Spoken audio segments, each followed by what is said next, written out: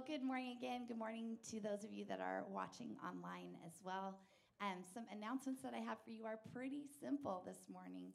First, I just wanted to extend a huge thank you to all of you who went above and beyond to make Cedar Way and Vision House work last week. We had soccer club that whole week long, and coming into Sunday morning, I think we had like 10 out of 90 items signed up for. And by the time I got up to work on Tuesday morning, everything was taken care of. And so thank you. Thank you for your generosity. Yeah. Thank you for those of you that just kind of went, I'll go ahead and spend $8,000 on diapers. It just really thank you. We just are grateful to be able to show up in a dependable way every single month. And there's something about that longevity that speaks love in ways that you guys have no idea what that even looks like. So thank you for your partnership there. The other announcement that I have is just that Connect card that's on your seat. And for those of you online, you go online to brookviewchurch.com and fill those out. It is your way of communicating with us, and we love hearing from you. So obviously, if you're online, you just click the submit button. But if you're here in person this morning, you drop those off in a basket in the lobby on your way out. So that's it. Let's do this. Yeah, Mr. Hugh.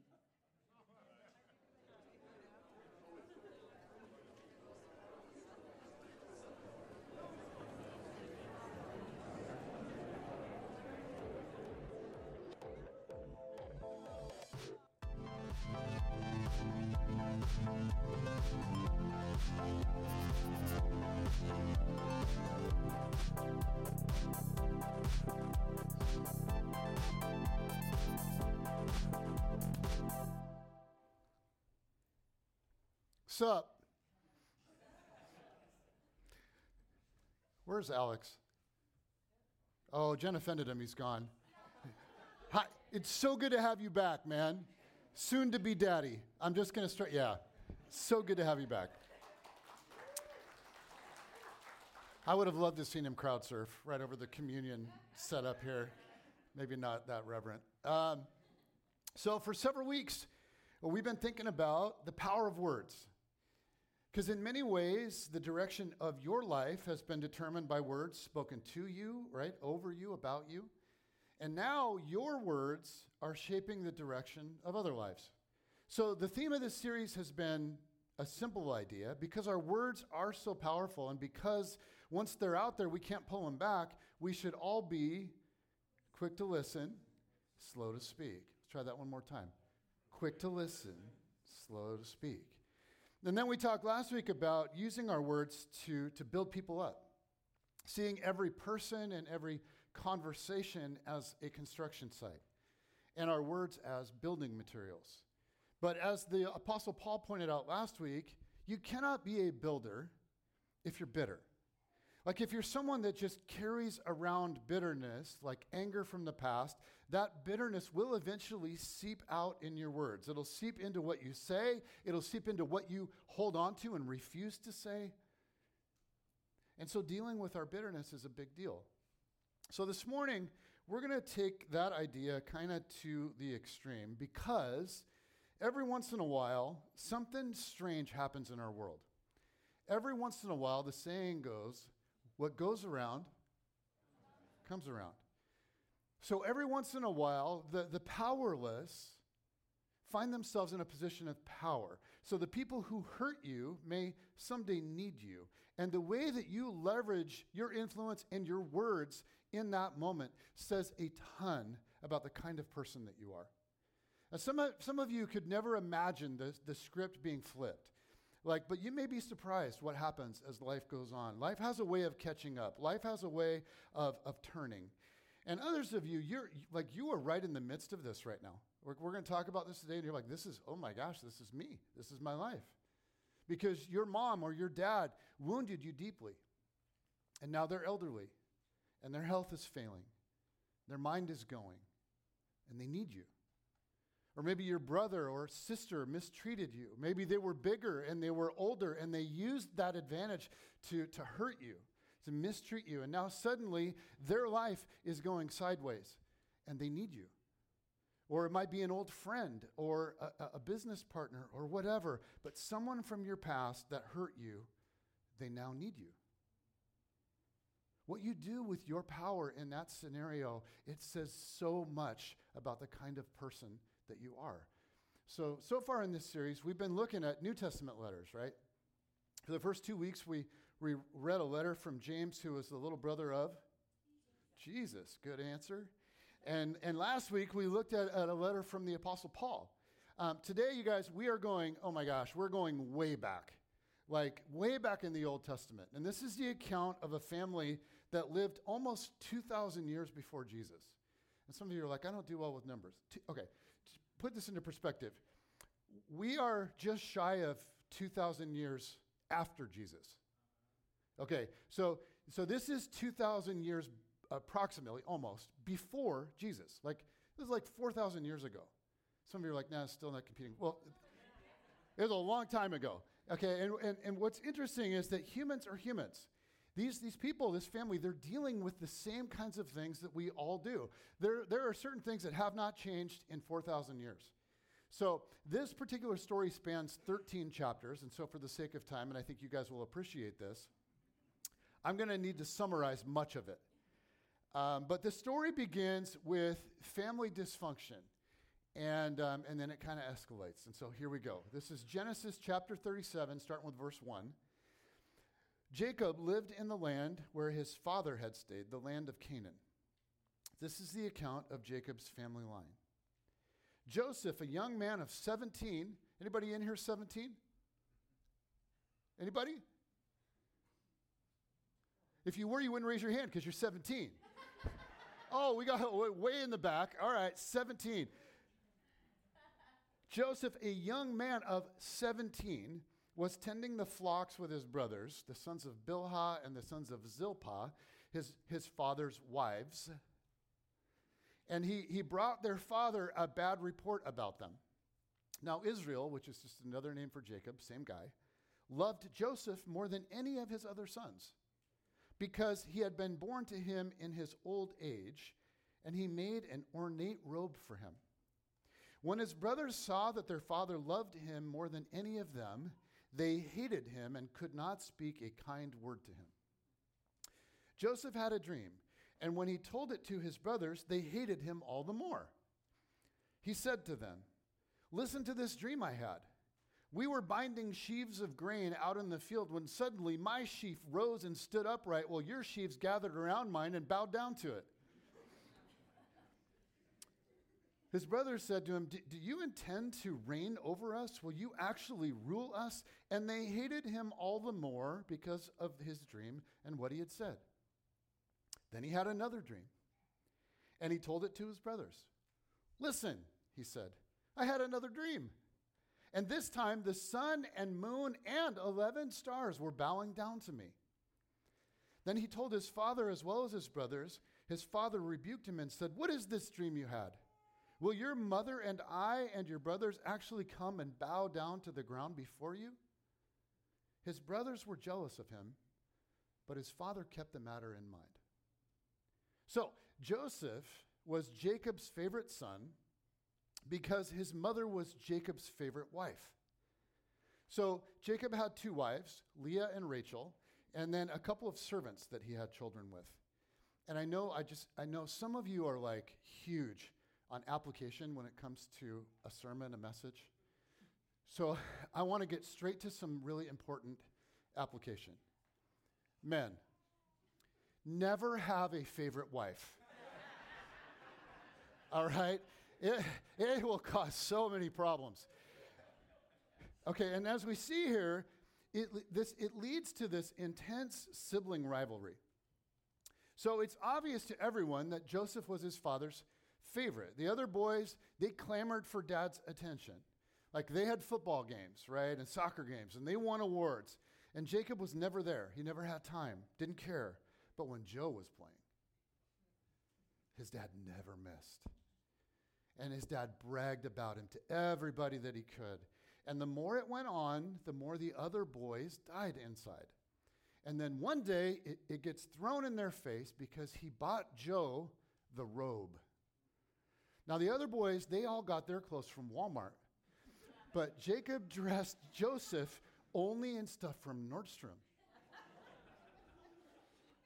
So the robe is this in-your-face expression of raw favoritism. And of course, Joseph, he wears the robe.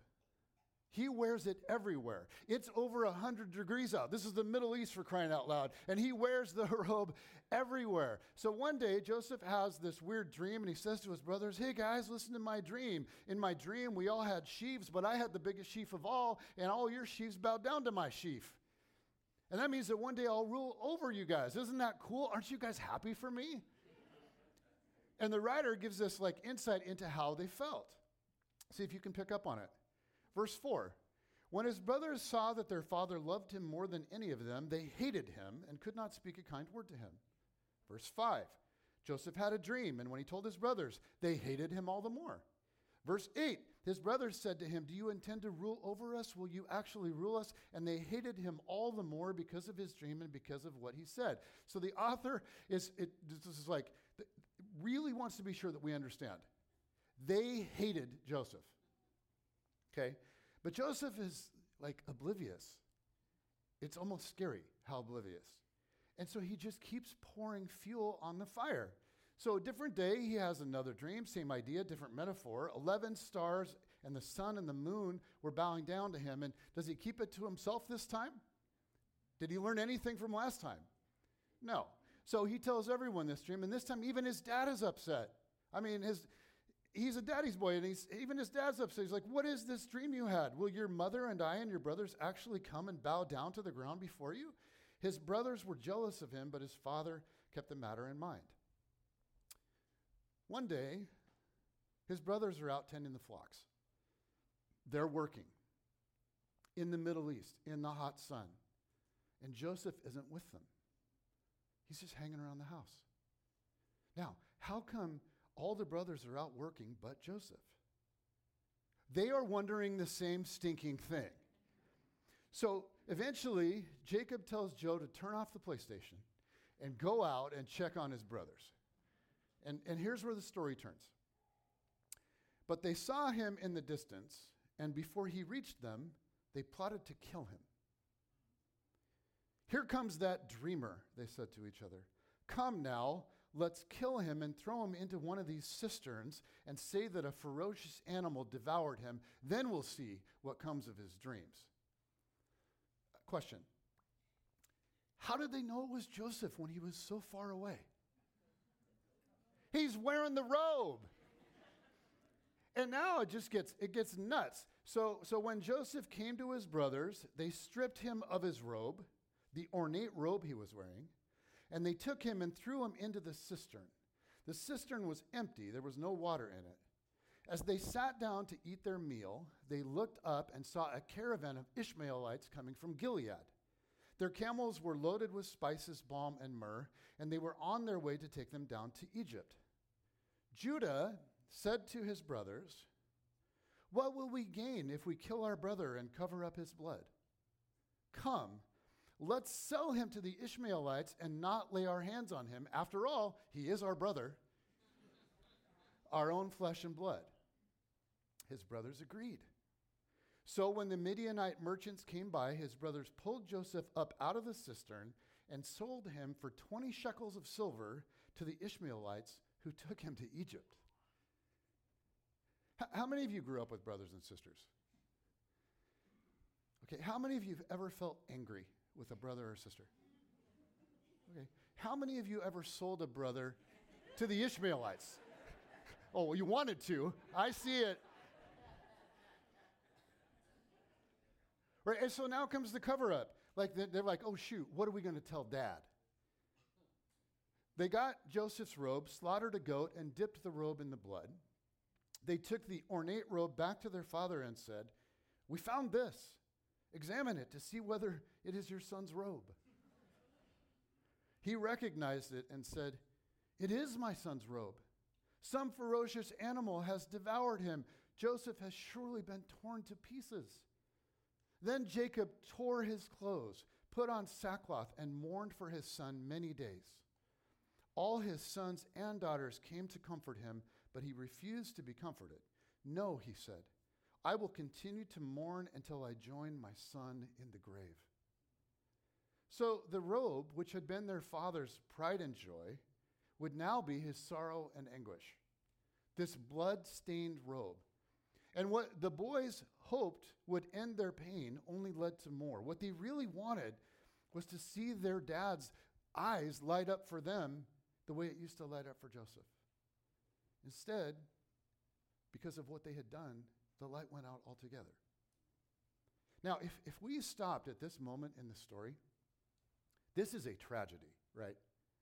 I mean, Romeo and Juliet and Shakespeare got nothing on Joseph and his brothers. I mean, this is a tragedy. Did any of you guys ever see the movie Legends of the Fall? You see that? Brad Pitt. By the way, if someone was going to play me,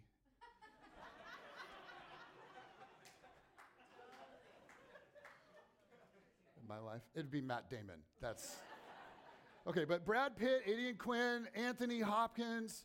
Okay, this is just amazing cinematography, but it is a complete tragedy. So, like, the movie is like, it starts off great. It's beautiful family. Beautiful family. They love each other. Starts off okay. Okay, but then bad stuff happens. And then, you guys, worse stuff happens. And then unbearable stuff happens. And then it's over. So here's the story as far as I can remember. It's about a dad and 3 boys. The youngest boy gets married to a beautiful girl. And he loves her. And she is pure sweetness. But he goes off, he's an activist, and he signs up, and he goes off to fight in World War I, and he's killed. And the death scene is just grisly. So he's tear-gassed by the Germans and caught in barbed wire, and they're bearing down on him, and he can't see, and he's caught in the fence, and he's helpless. So he screams for his older brother, Tristan, Brad Pitt, who's nearby, who only signed up and enlisted to go to war to try to keep his brother from getting killed. He sees Samuel, his little brother, blind and helpless in the barbed wire, and they yell to each other, right? Samuel's like, Tristan, and he's like, Samuel, and he's trying to get there, and he's Tristan, Samuel, and he can't get there, and Samuel is gunned down by the Germans while hung up in the barbed wire. And then Tristan, Brad Pitt, goes home to discover that while they were at war, his other brother has fallen in love with Samuel's widow. Now, she actually loves Brad Pitt because, well,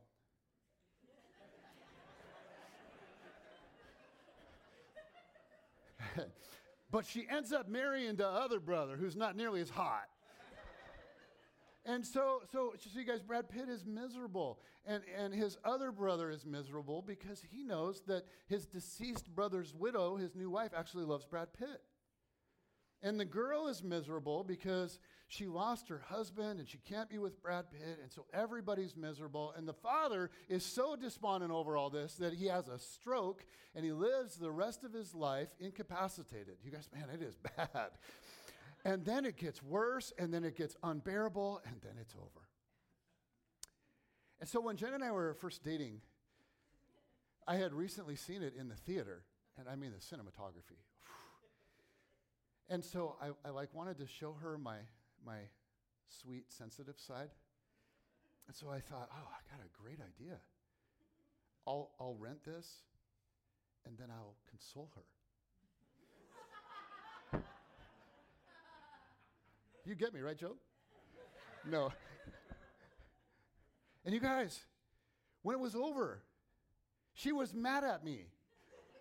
She was like, you knew what happens and you put me through that? What does the matter with you? So, okay.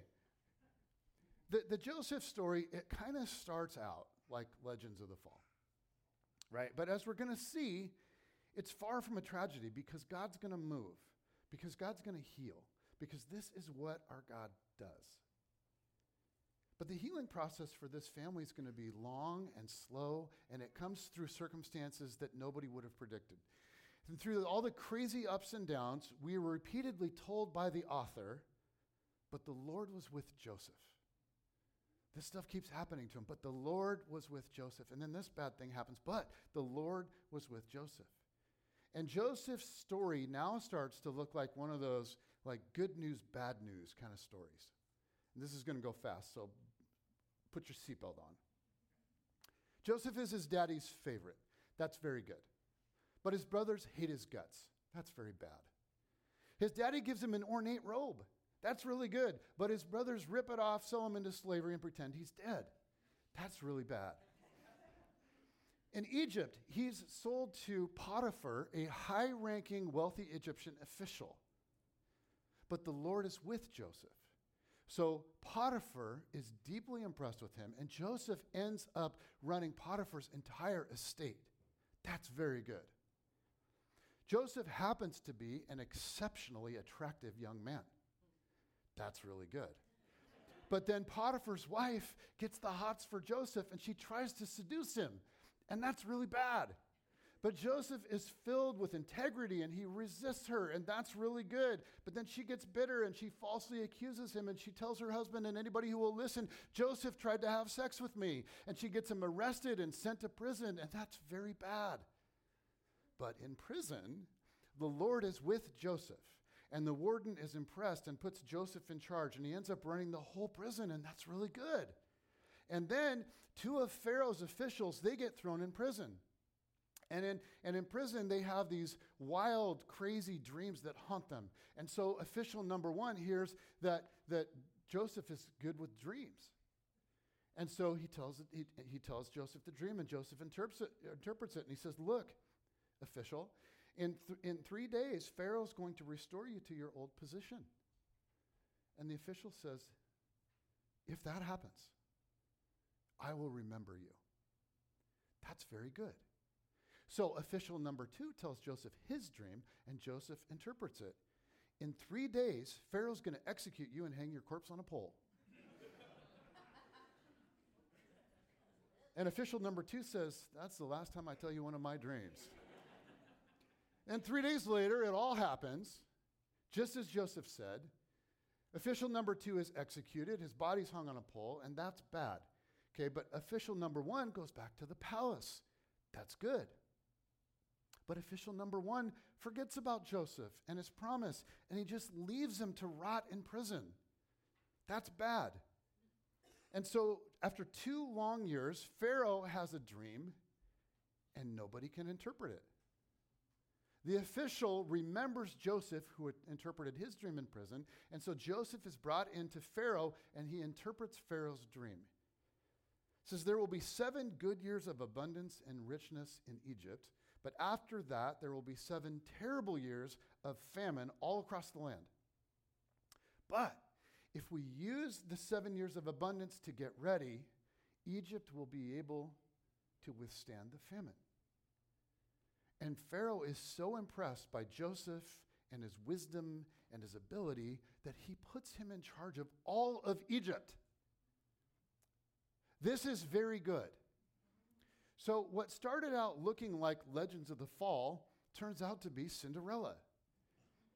And because God is with Joseph, after years of slavery and prison, Joseph suddenly becomes the second most powerful man in the world. And so, you guys, the moral of the story is obvious. If I'm faithful to God, then no matter how bad things get, eventually I will be vice president. Right? Yeah, maybe not. So what's happening here? Well, here's what I can count on. I can count on that even when things seem to be falling apart, God is with me. And he knows, and he cares, and he is working in ways that I can't see. And so can I just say that wherever you are in your story, there's more to your story. You might be in the middle of a dark chapter right now, and it might look like it could never get better. But God is with you, and your story's not done, and you don't know what's around the corner. But what you can know is this: God is with you, and he is for you. And you're like, but I haven't been for him. He's for you. He's patient. He's tenacious. He is pursuing you. He is working on your behalf. He's working off stage in ways that you can't see what he's up to. And he's all about healing and forgiveness and reconciliation and renewal. He's working.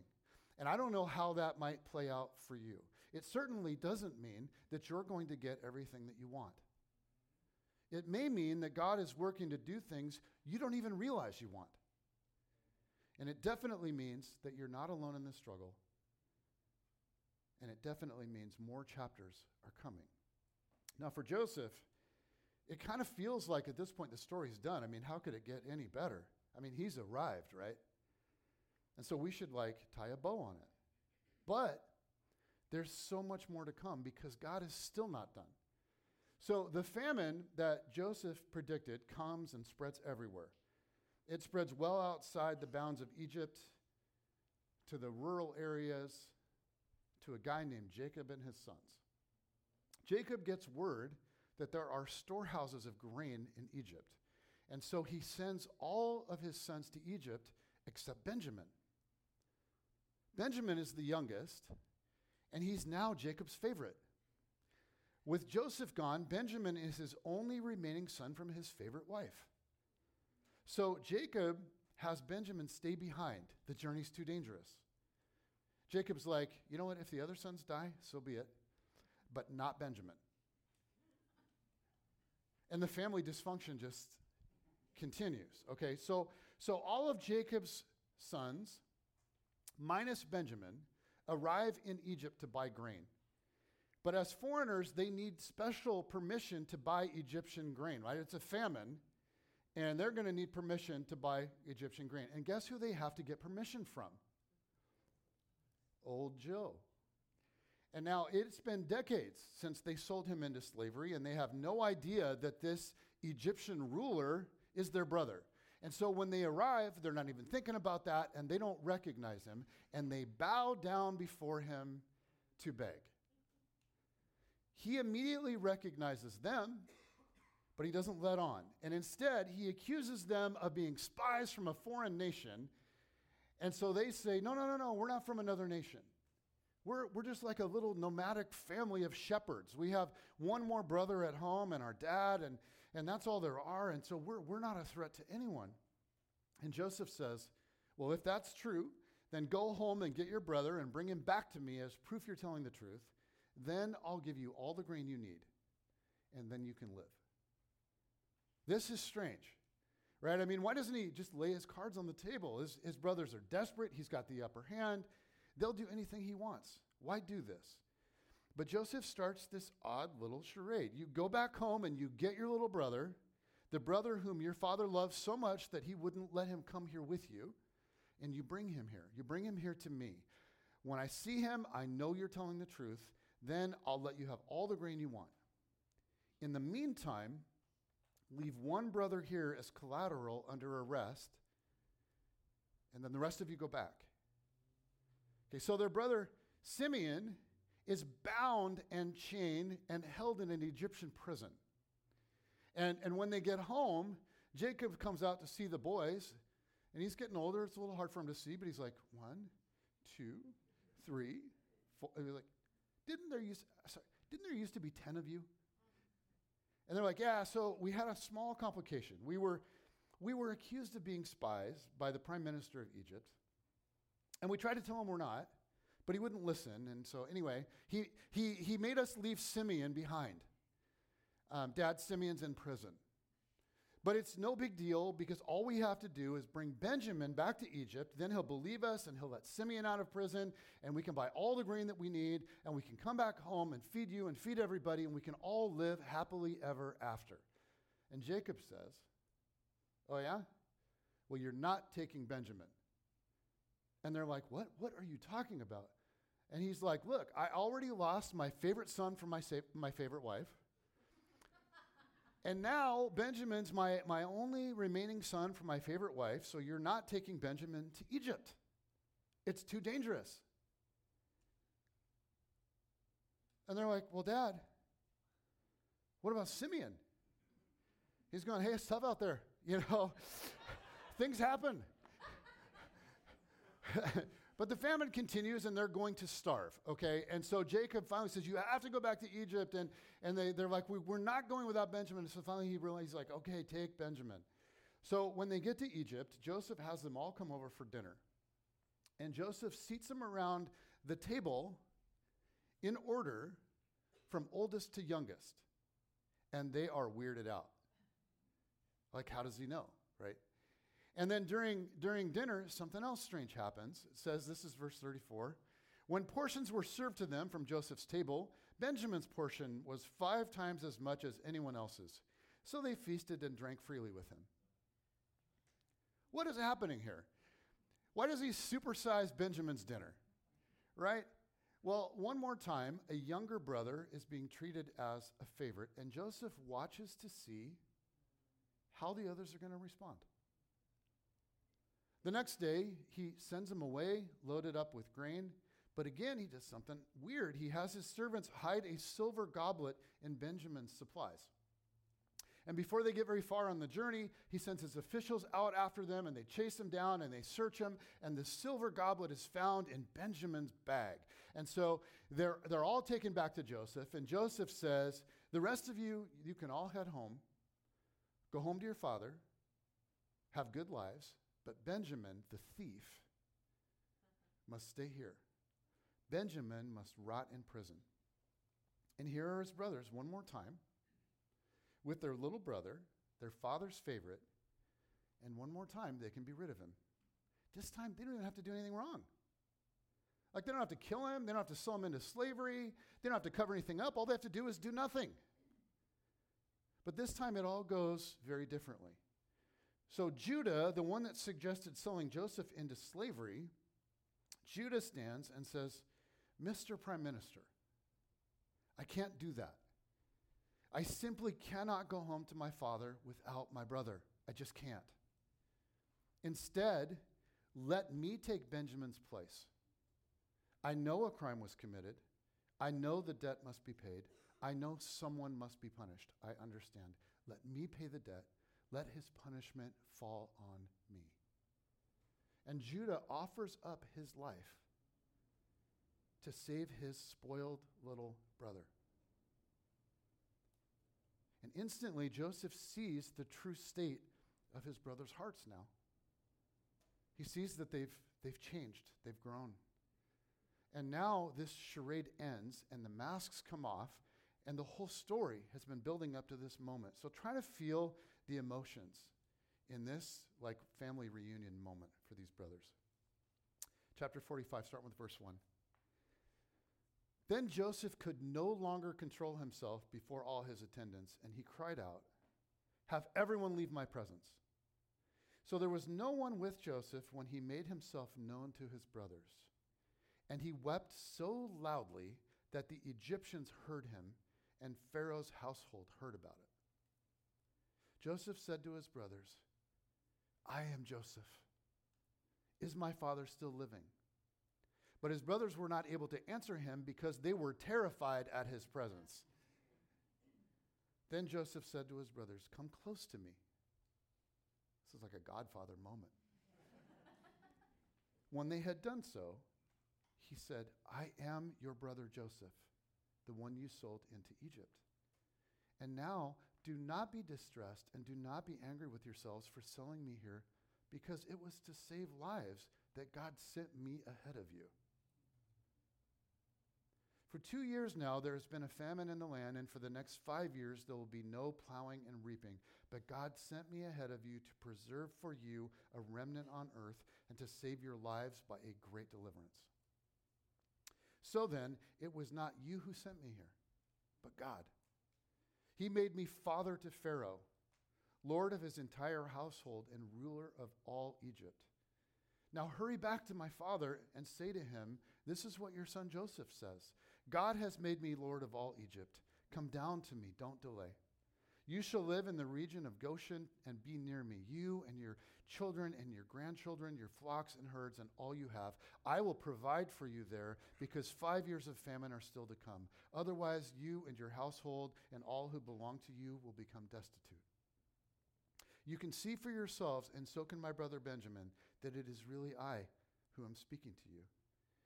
Tell my father about all the honor accorded me in Egypt and about everything you have seen, and bring my father down here quickly."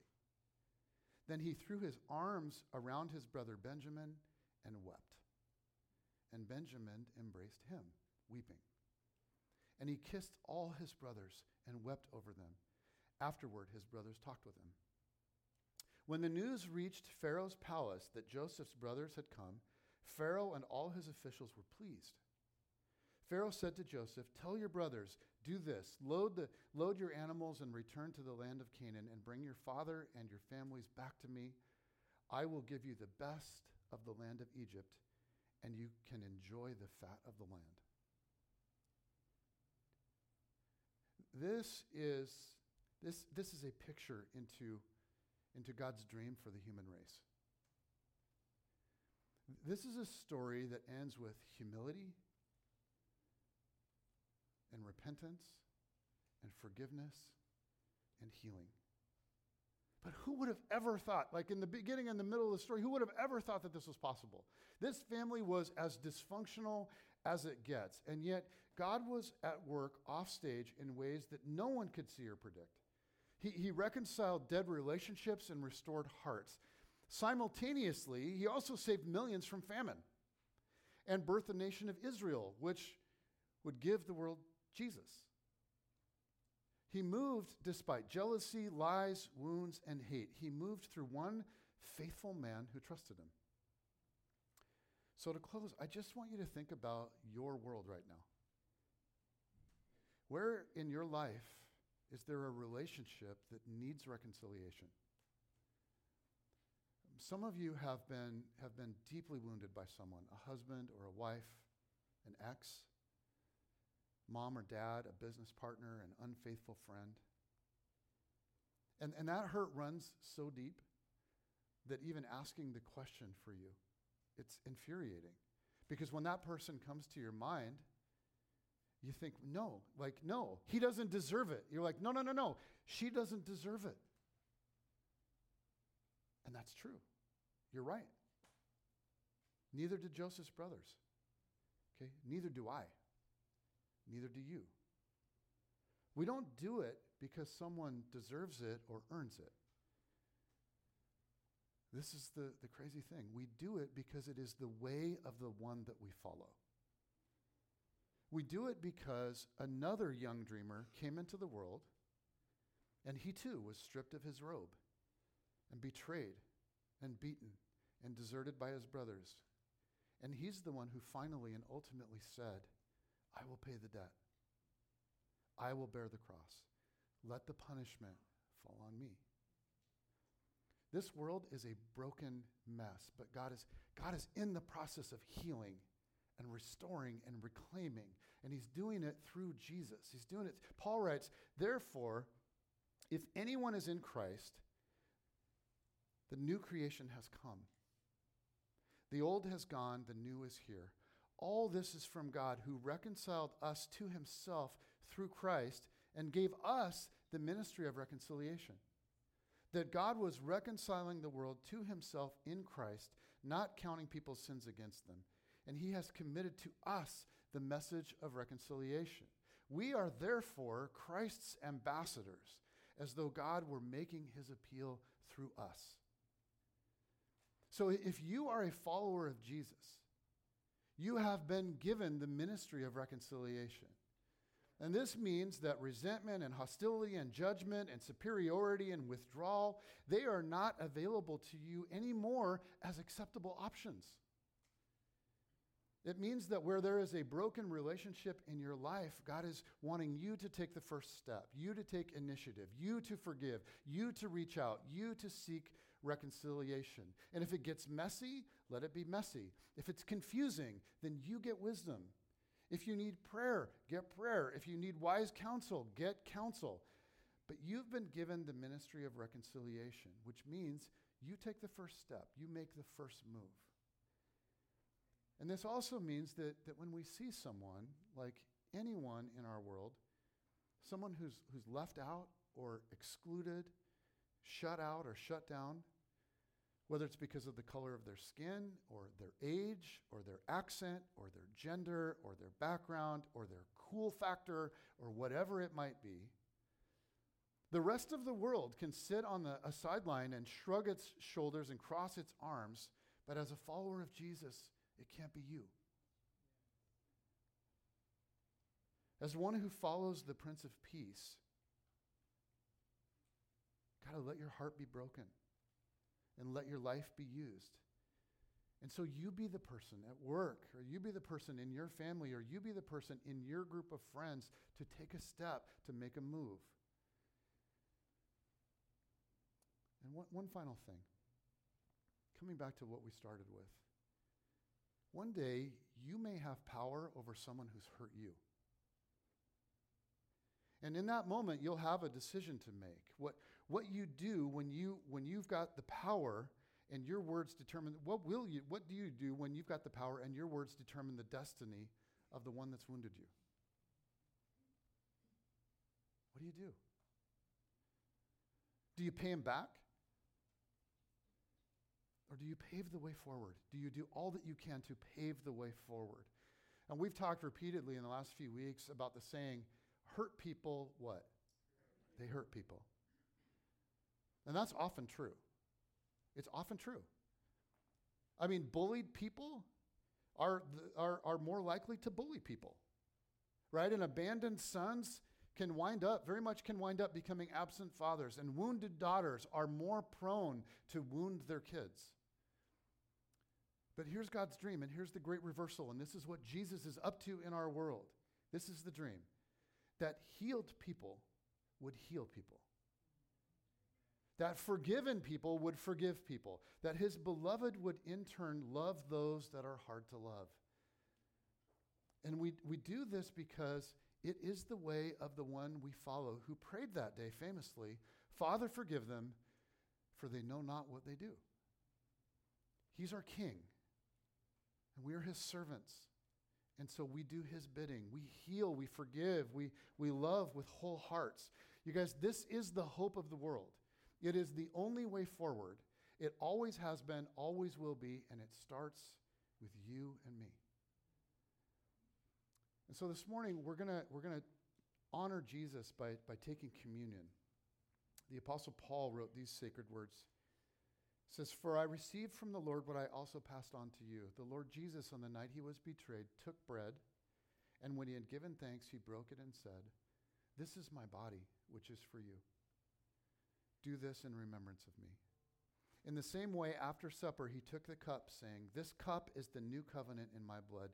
Do this whenever you drink it in remembrance of me.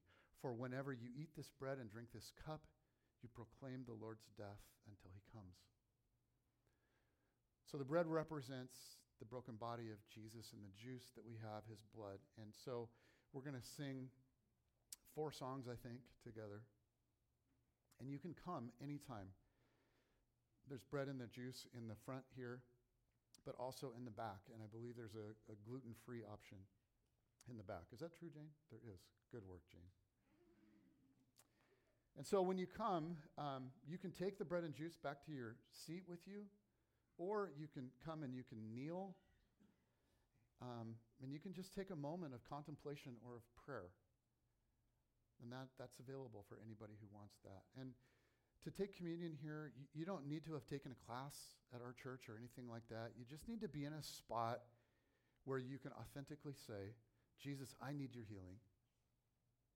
And I want you to make me into a healer. I trust you and your grace that comes to me by your sacrifice. But help me trust you more and learn to live into the way that you're showing me." Our Father in heaven, I know that the wounds in this room run deeper than I could possibly comprehend. And you see them, and this is hard, hard stuff. And you're not asking us to go back into the hands of an abuser or to start sharing secrets with someone that gossiped about us or to do any of that. But you are asking us, where possible, to make the first step towards reconciliation with people that we can. God, this is the hope of the world. This is what Jesus came to do. This is what your followers, when following you deeply and authentically, have been doing for thousands of years, and it makes a difference in our world every time. This is the hope of the world. This is the way forward. It starts with me, starts with us. And so, Father, would you begin a healing work in some places where it is needed through us as we go forward with you, humbly trusting you, asking for power and your strength.